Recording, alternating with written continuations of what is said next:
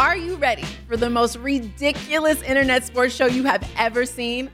Welcome to React, home of the most outrageous and hilarious videos the web has to offer.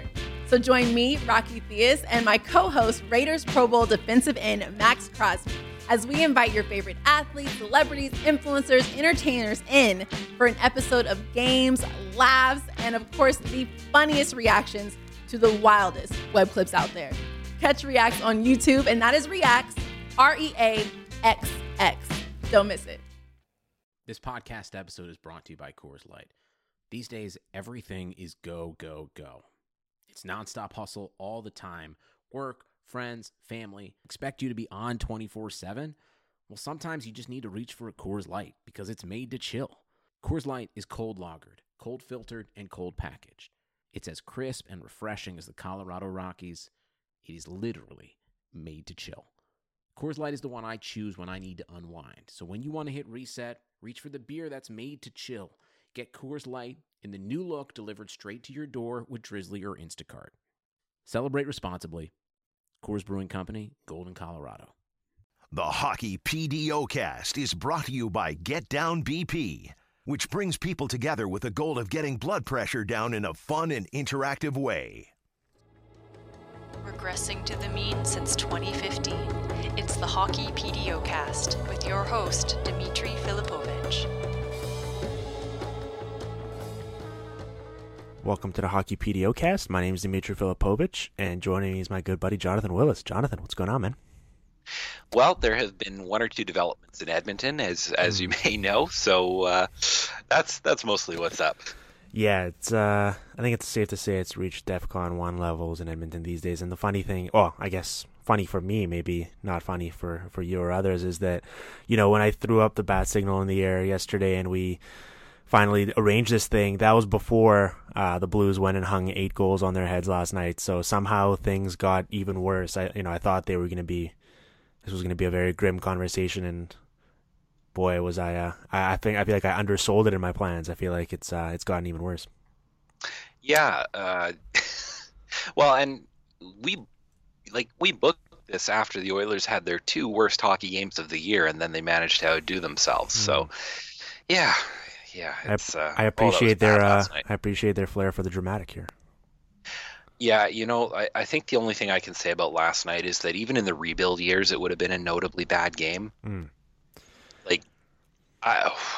It was bad. Well, and the thing that makes it worse is that it was a pretty quiet NHL night.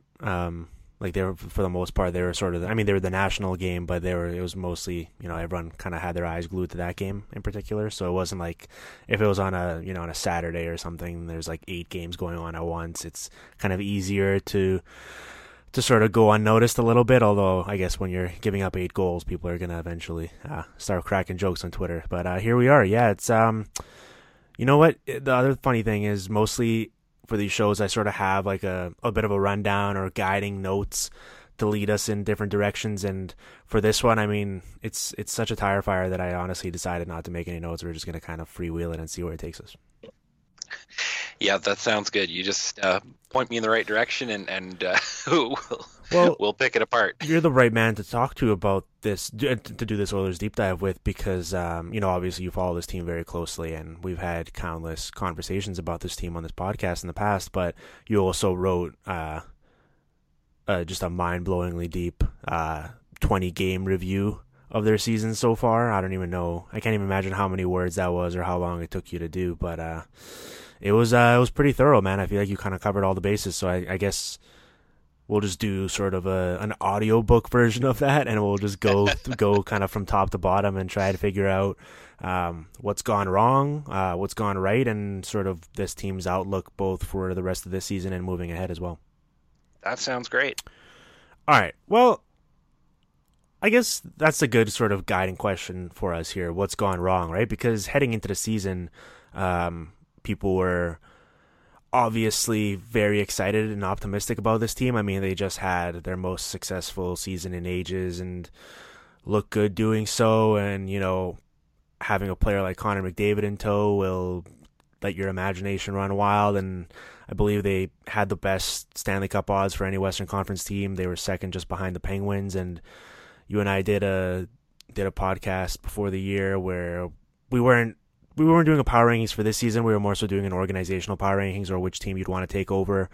And you were immensely high on the Edmonton Oilers, and I was high on them as well, I have to admit, but I feel like I had at least a few more reservations. And sort of the startling thing to me is that all of the reasons you would have had for sort of kind of stepping on the brakes or kind of being cautious in your optimism of them have come to fruition, and we're only a quarter of the way through the season. Like, it took so little time for pretty much all of those concerns to materialize.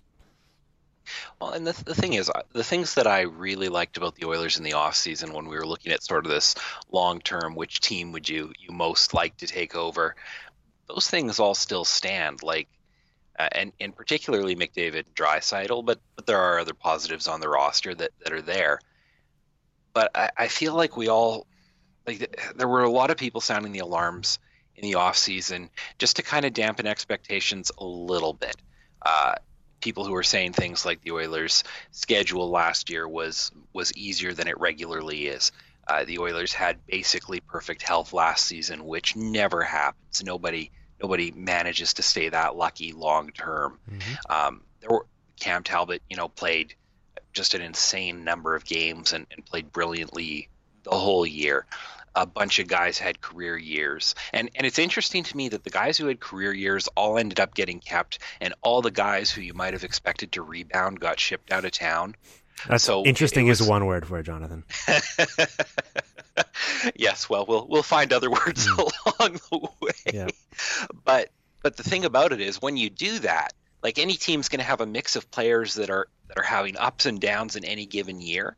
And when you take out all the guys who had downs and just keep the guys who had ups, it reduces the ability of your team to compensate when those guys who had the ups come kind of regress to the mean, right? Yep. You don't have regression working both ways because you got rid of all the guys who are going to be better. So there were reasons for caution, and everything has been borne out. And then you have 6 to 8 players who have had just really bad years, and you mix it, and particularly the goaltender, which is always a killer.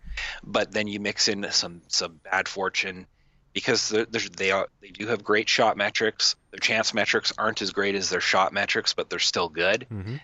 But you mix in some poor fortune with that, they're not so good. They can outrun a sort of a poor shooting percentage run and a poor goaltending run simultaneously. So there's a lot there. I think if you told me that they were going to be down from their points a year ago, even that they would have struggled to make the playoffs, I wouldn't have been greatly shocked, even though I really believe in the team's core long term. Mm-hmm.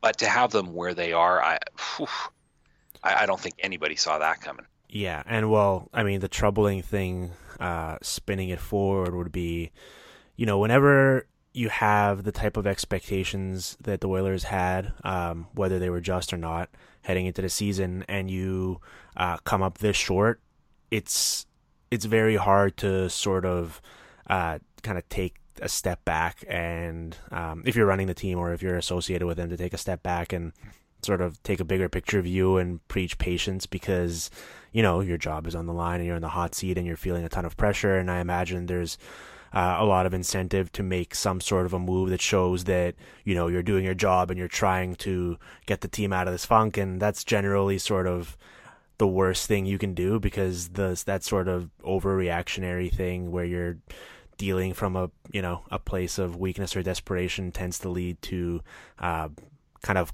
a compounding effect where you're just sort of adding on to your woes. And I bring that up because you do something like trade Hall for Larson because you need a defenseman, exactly, right? And something crazy. And I mean, let's not even get to the topic of trading for need, which just drives me up a wall always. I mean, how about this? This is a crazy idea, Jonathan. How about just get a team with as many good players as you can, regardless of where they play, and then just let the talent win out and figure everything out later, rather than just trying to get, second pairing defensemen and third liners and all this stuff. I mean, it just drives me crazy when NHL teams do that. But now, I mean, you're hearing all these reports that the Oilers are in the market for a defenseman again, and obviously it's very easy to make a lot of, Ryan Nugent-Hopkins 1-for-1 jokes, but I feel like those jokes might be a bit too on the nose. Like I don't know. It seems like I mean, seriously, if you woke up tomorrow and Ryan Nugent-Hopkins had been traded for David Savard 1-for-1, that's really not out of step with what the GM has done in the past. Yeah, no, that wouldn't be surprising at all. It's not a joke. It's not so farcical that you can't believe it. Oh boy, that would yeah. So but that's exactly what I mean. Where I feel like at this point, if you're trading Ryan Nugent-Hopkins, who, has as you alluded to in your 20 game breakdown, his results have been mixed this year as much as the teams, but at least the percentages have been in his favor, so the coach has been talking him up, so maybe that'll kind of save them from themselves in terms of making a panic move with him, but he does seem like the most obvious candidate. Yeah, you have to be careful not to read too much into or I guess not to draw too direct a line between the percentages and the coach talking him up. I think the percentages have probably increased Nugent-Hopkins' stock generally within the organization, but Todd McClellan has always been a fan. Like last year when there were all kinds of criticisms, or last year, 2 years ago. Anyway, whenever there have been criticisms of him along the line, the coach has stepped up and said, no, I really believe in this player. Mm-hmm. So that at least is not a change. But I did make the joke that the percentages might trick the Oilers into doing the right thing with Nugent-Hopkins. Yeah. Okay. So if I know the PDOcast listeners right now, they're waiting with bated breath for us to deliver someone's head on a silver platter. And I mean, there's a lot of blame to go around when things go this poorly. I mean, I'm pull up the standings here. Where are the Oilers at right now? I mean, they're 28th in the league. In points, and I believe, only Arizona, Buffalo, and Montreal have a worse goal differential than them. So things are pretty bleak, and we need to start divvying out some of the blame for what's gone wrong here. So where do you want to start with that? Who is on the top of your list in terms of when you're kind of pointing the finger? Well, it's probably the guy at the top of the organizational depth chart, the general manager. He made so many. The problem with the GM is that he's never been trying to build the best team he could build. He has consistently, and it's not even just one deal. You can point to 3-4 deals where he has leaked talent in the name of addressing specific things and, getting bigger and getting better defensively and knocking those goals against down, even when it means that you have a bigger loss on the goals for side, which matters just as much. Particularly this season, man, Jordan Eberle for Ryan Strome did not look like a good trade at the time. We talked about it over the summer. Yep. It looks like an even worse trade now. That's not the people say, well, that's not the one thing that doomed the Oilers. No, it isn't. But Jordan Eberle, he's on pace for 25 plus goals again, and Ryan Strome is drowning as a third line center. So it was a bad deal at the time. It looks worse now. Chris Russell got a 4-year, $4 million per extension in the off season, along with no move protection. He got bumped to the third pairing 5 games into the year. So that's not ideal. Milan Lucic has not been great. Not addressing the Sekera injury has not been great. There have been a ton of problems at that end. Well, I mean, in Peter Chiarelli and Milan Lucic's defense, I mean, applauding big physical forwards who are about to turn 30 and have another 5+ years on their deal. I mean, that's bound to work out well in the years to come. I mean, I feel like his best years are still ahead of him. It's funny, before 2 weeks before they signed Lucic, I wrote a piece when I was with the Journal, I wrote a piece for them about how the best case scenario for the Oilers would be Milan Lucic signing a long-term extension with the LA Kings, because Edmonton was this up-and-coming team, and LA was one of these clubs that had to pass, and if they had that albatross there, that would make it easier for the Oilers to do that. Well, nope, not so much. I mean, sometimes we can get in trouble when we're evaluating GMs. Obviously hindsight always works in our favor, and it's easy to kind of look back and quibble with stuff, but the reason why I feel comfortable with singling out Peter Chiarelli and the job he's done here is because a lot of this stuff, as I mentioned, was sort of predictable in the summer, And predicted. Yes, Not yes, just exactly. Yeah, I mean, actually predicted this. Sorry, go ahead. Yeah, I mean, people like you and I were going on this podcast and writing articles and doing various radio hits, and we were like, Jordan Eberle will bounce back. There's no way that a player with his age and his career track record just all of a sudden in one season forgot how to play hockey.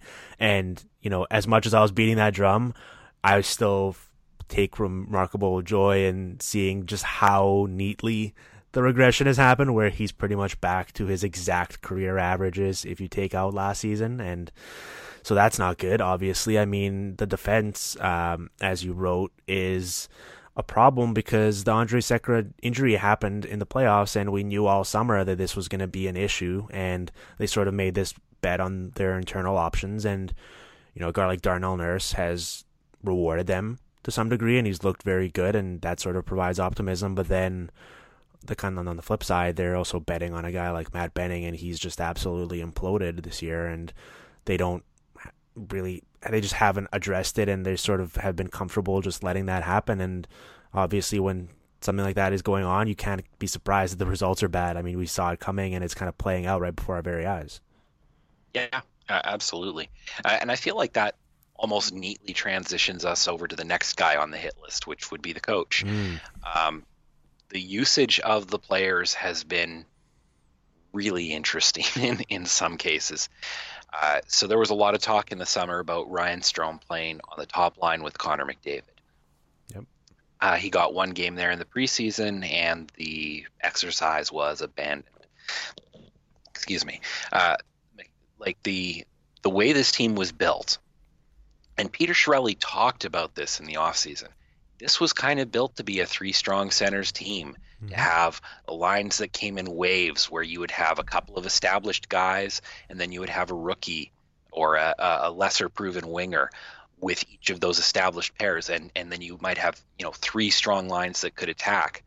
McLellan has steadfastly refused to do that the entire season. He made some motions during the preseason. Then in the final preseason warm-up game, he went back to doing what he always does, which was loading up his top line and going to a very rigid top six, bottom six model. He has stuck with it basically the entire year. He's abandoned it two games ago. So I'm very curious how long this lasts, because the first two games under the new model have not been great. But that's the way this roster was built, and he's never employed it the way the GM has envisioned it. We can wonder about why Russell got bumped to the third pairing almost immediately, because McLellan loved Russell last year, and undoubtedly that was part of the reason he was re-signed. A lot of the new hires, Jussi Jokinen comes to mind. He was brought in by the GM in the offseason, never really trusted by the coach, never put in a top six position. He gets traded for Mike Camilleri. Well, Camilleri's on the fourth line as of last night. So, and the young guys that Chiarelli has promoted, guys like Jujhar Khaira, who's looked really good, guys like Laurent Brossoit, who got kind of burned last night in a team-wide collapse, but he's had two starts all year, and one of them was a good start. He has had one good start, one bad start, and everything else has been relief appearances. Right. The coach hasn't been willing to use these guys. So one of the things that has come up a lot is, well, it's hard to blame the coach because the GM never gave him the pieces. We don't know that the GM didn't give him the pieces because the coach has never seemed interested in executing the plan that the GM laid out in the offseason. Right. So as much as I don't like a lot of what Chiarelli has done, I have to cut him a little bit of slack in that his coach has never executed the game plan the way he drew it up. Right. And we see that with the best organizations in any sport, that, there's sort of everyone's working in lockstep, where the GM and the coach have a plan or an agreement to the players you're getting. I mean, they're only going to be so good as what the coach allows them to be. And that's a big issue, and we need to account for that. And, the thing that really stuck out to me watching this Oilers team is that beyond McDavid and, a few glimpses of a guy like Yamamoto or, weirdly enough, a Johan Avetu breaking out of his zone, is how slow this team is and how the pace they play at typically. And, part of that is the players that Chiarelli's brought in. And then another issue is, I feel like Todd McLellan's system has also been a bit disappointing in terms of how they want to play, especially with their depth lines, where it's a lot of dumping and chasing and sort of trying to play that heavy physical brand of hockey, which is an issue because it obviously it's a bit. I mean, we've seen teams succeed with it, especially in the Pacific Division, but it does feel a bit outdated, and it seems like it's kind of weird because this team was billed as sort of this young, up and coming, fast, talented team, and they don't really play like that. So there's a weird imbalance for me there.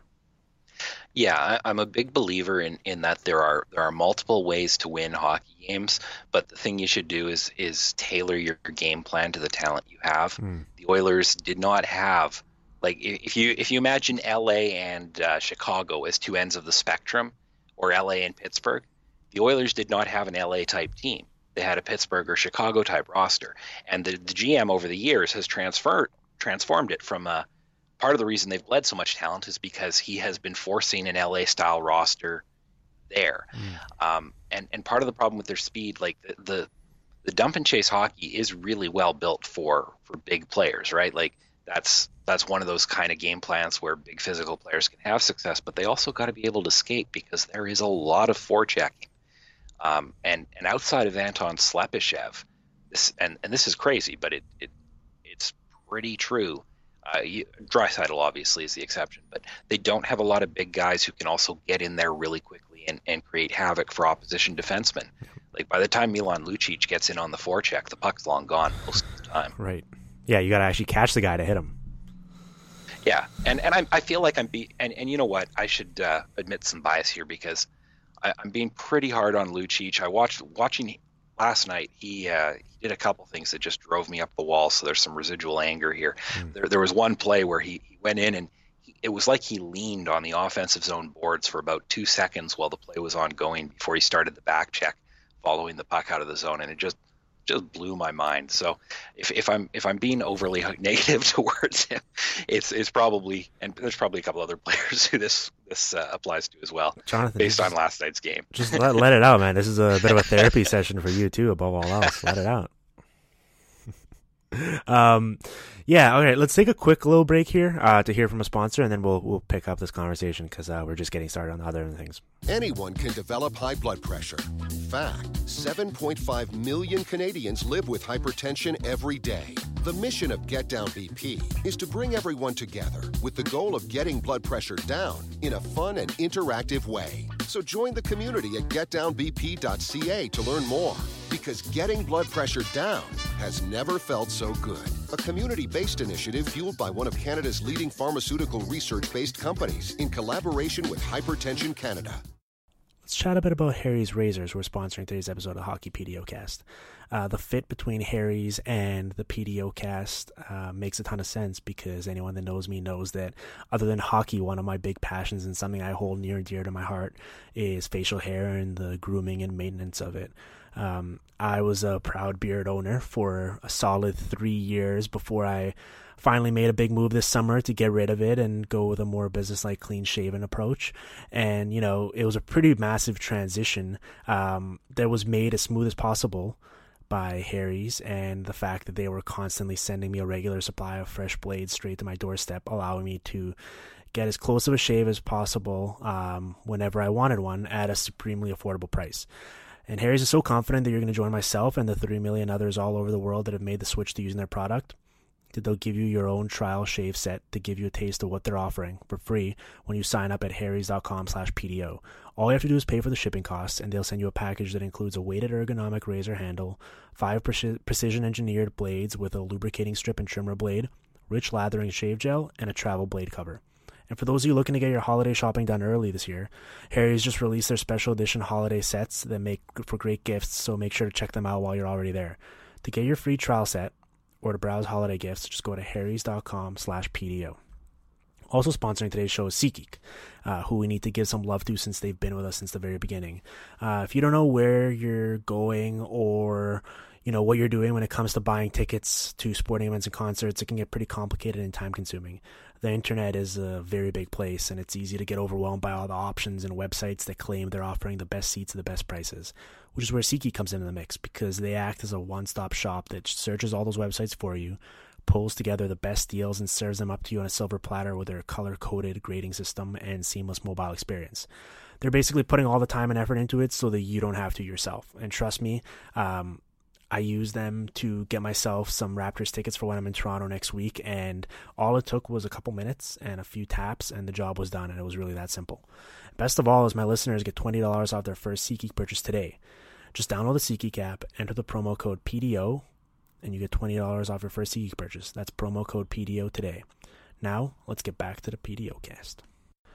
All right, let's pick this discussion back up. So, Jonathan, I think the next logical sort of place for us to take this Oilers deep dive is sort of, we've talked about who's to blame and all the finger pointing, and something that I've seen come up a lot, and you can speak on this better than I can because you're kind of more well versed with the situation, but it seems like Edmonton Oilers media, without naming names, seems to love year over year kind of pointing the fingers when things go wrong at the team's best players. And this might be like a league-wide trend, I'm sure it is, but it feels like with Edmonton and its top players, this is like it's more heightened or at a greater magnitude. I don't know, is that fair to say?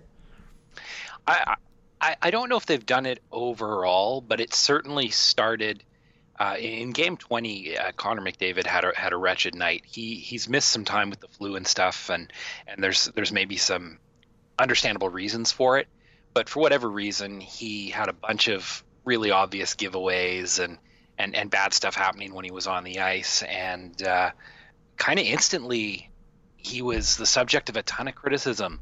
And part of the problem with it was I think, like, I wasn't wild about his individual game, but I don't think that has anything to do really with the Oilers' record over 21 games, right? Like, yep. A guy can have a bad game and not be part of the problem. And in some cases, I don't know if it was meant to suggest that he was part of the problem over the 21 games, or if people just took it that way. But to me, it was legitimate to call him out for the one game and to say, you know what, he wasn't very good here. But the idea that he's to blame for all that's gone on in Edmonton, or even really that he's a contributing factor to it, it strikes me as ridiculous. Right. But this is a bit of a recurring trend. I'm sure Taylor Hall is in New Jersey right now listening to this podcast, just kind of nodding his head in approval. Well, that's why I come on the show. It's all about sending subtle signals to Taylor Hall as he listens in New Jersey. Yes. Yeah, I mean, it just seems weird to me to blame a guy who's on pace for 102 points this season. And obviously, there's more to the game than that. But even if he hasn't, been at his A game all year, or if he hasn't sort of taken an even bigger leap than he did from 2016-17, he's still been pretty damn good. And I feel like there's a lot other things we could kind of point to as the reason for what's gone wrong. I mean, I don't know. It's especially with the defensive side of things, it just seems weird to me that, like, I understand that the top guys have high expectations of them, but I don't know. Whenever the best player is blamed for a team, I'm always like thinking to myself in the back of my head, well, if the players who were worse than the best player were a bit better, maybe they wouldn't be in this situation to begin with. Well, it's the same thing that happened in Toronto with Phil Kessel, right? Like this really is a league-wide thing where the failings of a team get placed on the shoulders of the team's best player, even though usually if everybody was more like that guy, they'd have less problems. And you can, and it's weird how whipping boys sort of emerge from the group. So like Oscar Klefbom, who's another one of those better players, but he really has had a down year in a lot of ways. Yep. But he's kind of emerged as the focal point of criticism in Edmonton. You don't hear a lot about Chris Russell, who makes the same amount of money and is on the third pairing. When Adam Larson has a terrible game, as he did against St. Louis on Tuesday, there's not usually a lot of attention placed on it. Like, McDavid got called out after Game 20 when he played poorly, but Larson was maybe the worst. Well, him and Klefbom were probably the two worst defenders on the ice against the Blues, and Klefbom got pointed to a lot, but not nearly so much Larson. It's unbalanced anytime you take a team failing and you put it on one guy, even if that one guy's struggling. Yeah. No, I completely agree with that. There's a lot going wrong. And I wonder with McDavid, it does feel like a little bit, when he has the year he has last year with 100 points and wins all these awards and he's only 20 years old, I think people sort of naturally assume that at that age, like every season, there's going to be sort of this stepwise progression where you're going to get better and better every year until you reach your physical prime. And sometimes it just doesn't work like that. Like I feel like if he was just playing at this level for like the rest of his career moving forward, it would be pretty good. I feel like the Oilers would still be happy with it. It's not like it's going to keep just going to the moon, although, who knows what his ceiling is based on his physical talents. I think that's a really great point, and one that's underappreciated. A lot of times the evolution with players like that who are so good offensively early is in other areas of the game and not necessarily in their point totals. Yep. There's a lot of reasons for it going this way, but you look at Sidney Crosby. He had 120 points his second year in the league. He hasn't topped 110 any of the years since. Yep. Like, you might have thought, oh, he's going to be a 150-point player. No, and there are reasons like injuries and the decline in power plays and stuff like that, but yeah, it's not a straight line to the top with these guys. Well, yeah, I remember there was like a preseason story about McDavid where it was like, what was it? Could he get 100 goals or was it 200 points? Or was some sort of like absurd total. It's like, no, of course he's not going to get that. No one is doing that. That's just not a fair expectation, regardless of how good this guy may be. So I think kind of settling down a little bit is probably wise. So you mentioned Klefbom there, and he's a good segue for us to get into a discussion about the Oilers' underlying numbers as a team and, regression and what we expect from them. Because, if you look right now, they're, I believe, third in shot share. And, they're fourth in expected goals and all this stuff. And then you look and they're 28th in PDO. And I think people would mostly be assuming that we would just naturally assume that they're actually really good and they've just been super unfortunate and we should expect them to bounce back. And I do think it's fair to assume that they will eventually start scoring more goals and getting more saves and looking better in the process. But I know you've been on this, and it's sort of the allocation of those shots that they're getting, because as a team, they're getting a ton of them. But when you look a bit closer, it's a lot coming from the defenseman and from the point. And maybe, I don't know, is it fair to assume that their shooting percentage as a team might dip accordingly because of that? Like, can some of that be explained by that, or is it purely just bad luck? I do think it's a combination of factors. Like, people will point to the analytics and say, the team will bounce back, and I think there's truth in it. But here's one way of framing it. I'm working on a piece right now. If you look at the Oilers' top line, in 2 years under McLellan, they have averaged 68 goals on the year at even strength. Mm-hmm. They're on pace for 68 goals again this year. You look at the other three lines, in 2 years under McLellan, they've averaged 83 goals. They're on pace for 68 this season. So that's a 15-goal drop. That's almost the entirety. It's not all of it, but that's the vast majority of where the shooting percentage drop is coming. That and on defense, and you don't expect defensemen to post high shooting percentages. And when you look at what they've done with their bottom nine, that includes guys like Jordan Eberle, that includes guys like Benoit Pouliot, players with a little bit more skill, and you look at who they have down there, yeah, I think they'll be better. I don't think Mark Letestu is going to go the whole year without being on the ice for a goal for, but there are real talent limitations, and it wouldn't surprise me at all if this team came in with a shooting percentage a little bit below the league average at 5-on-5. Yeah, which would obviously still represent a massive improvement from where they are. Yeah, from where they are.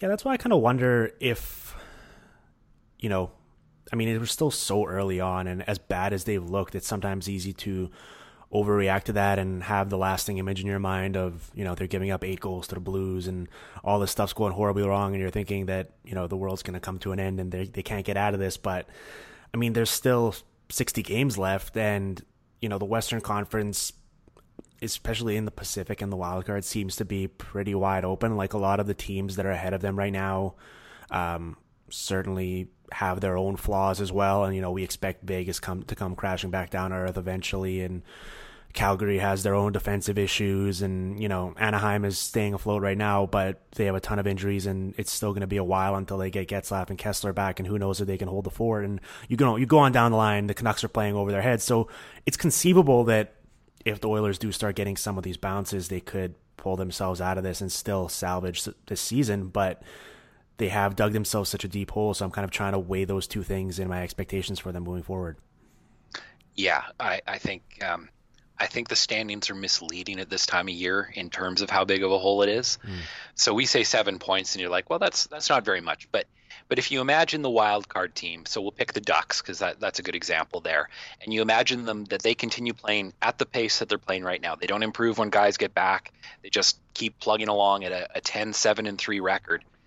It's going to take Edmonton, I haven't done the math, but it's probably 8 straight wins to catch up to the pace, right? Right. Maybe more than that. So we say 7 points, but those other teams, it's not like Edmonton wins 4 in a row and all of a sudden they're in it. It's probably more like double that. And, we should point out that I think they'd have to leapfrog, like 7 teams? Everybody but Arizona, right? Yeah, and given how, given how the league works with the point structure and how many, 3-point games we see and stuff like that, it's very tough to make up that ground. Like, it seems like, that's just 4 wins, but it's more than that. There's a bit of nuance to it. Yeah, if we worked under a more rational standing system where every game was worth 3 points or every game was worth 2 points, and you could really make headway by winning a bunch in a row, and especially against divisional opponents, I'd have a lot more time for the Oilers rebounding and eventually making the playoffs. But when I look at the way the system is right now, it's very difficult to overcome even a 7-point hole. It's more difficult than we realize. The parity at this point of the season in a lot of cases is false. Yeah, that's fair. Is there anything else for us to cover with this team? I mean, we've done like 30 or 35 minutes on this deep dive. I don't know. I feel like we're both sort of lukewarm on it, where there's a lot of things that have gone wrong. There's a lot of people to blame, but at the same time, it's probably not as bad as it looks right now. And maybe I don't know. Like what's our takeaway? What's our leading line here if we're selling this podcast to our listeners? If it were me, I'd probably say the Edmonton Oilers are almost certainly, because nothing's certain, almost certainly going to be better over the last 60 games than they were over the first 20, and significantly better. But they're in such a hole right now that it might not matter. Well, there you have it, Jonathan. There you have it. Has there been? Let's end this thing on a positive note. Has there been any team in the Western Conference or in the league that has caught your eye from a positive note that have been a lot better than you thought they were? I mean, I feel like the answer to this might be those very Blues we talked about earlier that put a drumming on the Oilers last night.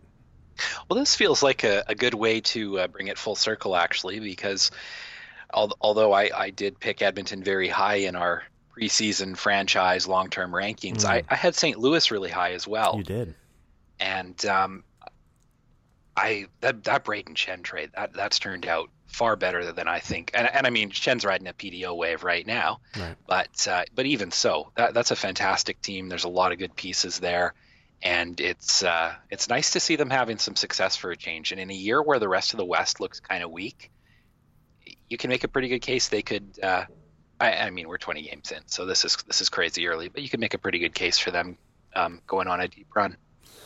Yeah, I mean, you look at the standings right now, and you have the Chicagos and the San Jose's and the Minnesotas sitting out of the playoff picture, and you have Vegas sitting in second seed in the Pacific. So I'm not sure how long that's going to last, but I think you framed it best, where all the games kind of matter evenly, and if you let this go on for too long, you can dig yourself a really deep hole, and it's tough to get out of it, even if it might not seem like that right now. So the Blues are piling on the wins, and that's going to serve them well, even if they go on a hot cold streak and some of these other teams start to catch up on them a bit, because they're building a pretty big distance between themselves and the rest of the competition. Yeah, and because you mentioned Vegas earlier, it's funny. Like, St. Louis is 10 points above the wild card cutoff right now. They could play just really mediocre hockey for a long time and still probably make the playoffs. A team like Vegas, which has been lights out good early on, they're only 2 points above that wild card cutoff. They're in a lot more danger. So when you look at which team's impressive early standings performance is for real, I don't think it's a big surprise that St. Louis looks a lot more impressive than Las Vegas. Absolutely. All right, Jonathan, do you want to plug anything before we get out of here? What are you working on these days? What do you guys have going on at the Athletic Edmonton? Yeah, we've got a lot going on. I just did a really deep player-by-player 20 first quarter dive for the Oilers. got a lot of positive feedback on that. Bring a snack and water if you're going to tread into it. Yep. And then today I put up a piece on Todd McClellan and just the usual move for an NHL team in the Oilers position is to fire the coach, but it's not that simple in Edmonton, and I kind of go into why. Yeah, well, I highly recommend checking all that out and following your work. And let's get you back on the podcast sometime down the road here, hopefully when we have more positive things to talk about. Sounds good, Dimitri. All right, chat soon. The Hockey PDOcast with Dimitri Filipovic. Follow on Twitter at DimFilipovic and on SoundCloud at soundcloud.com/hockeypdocast.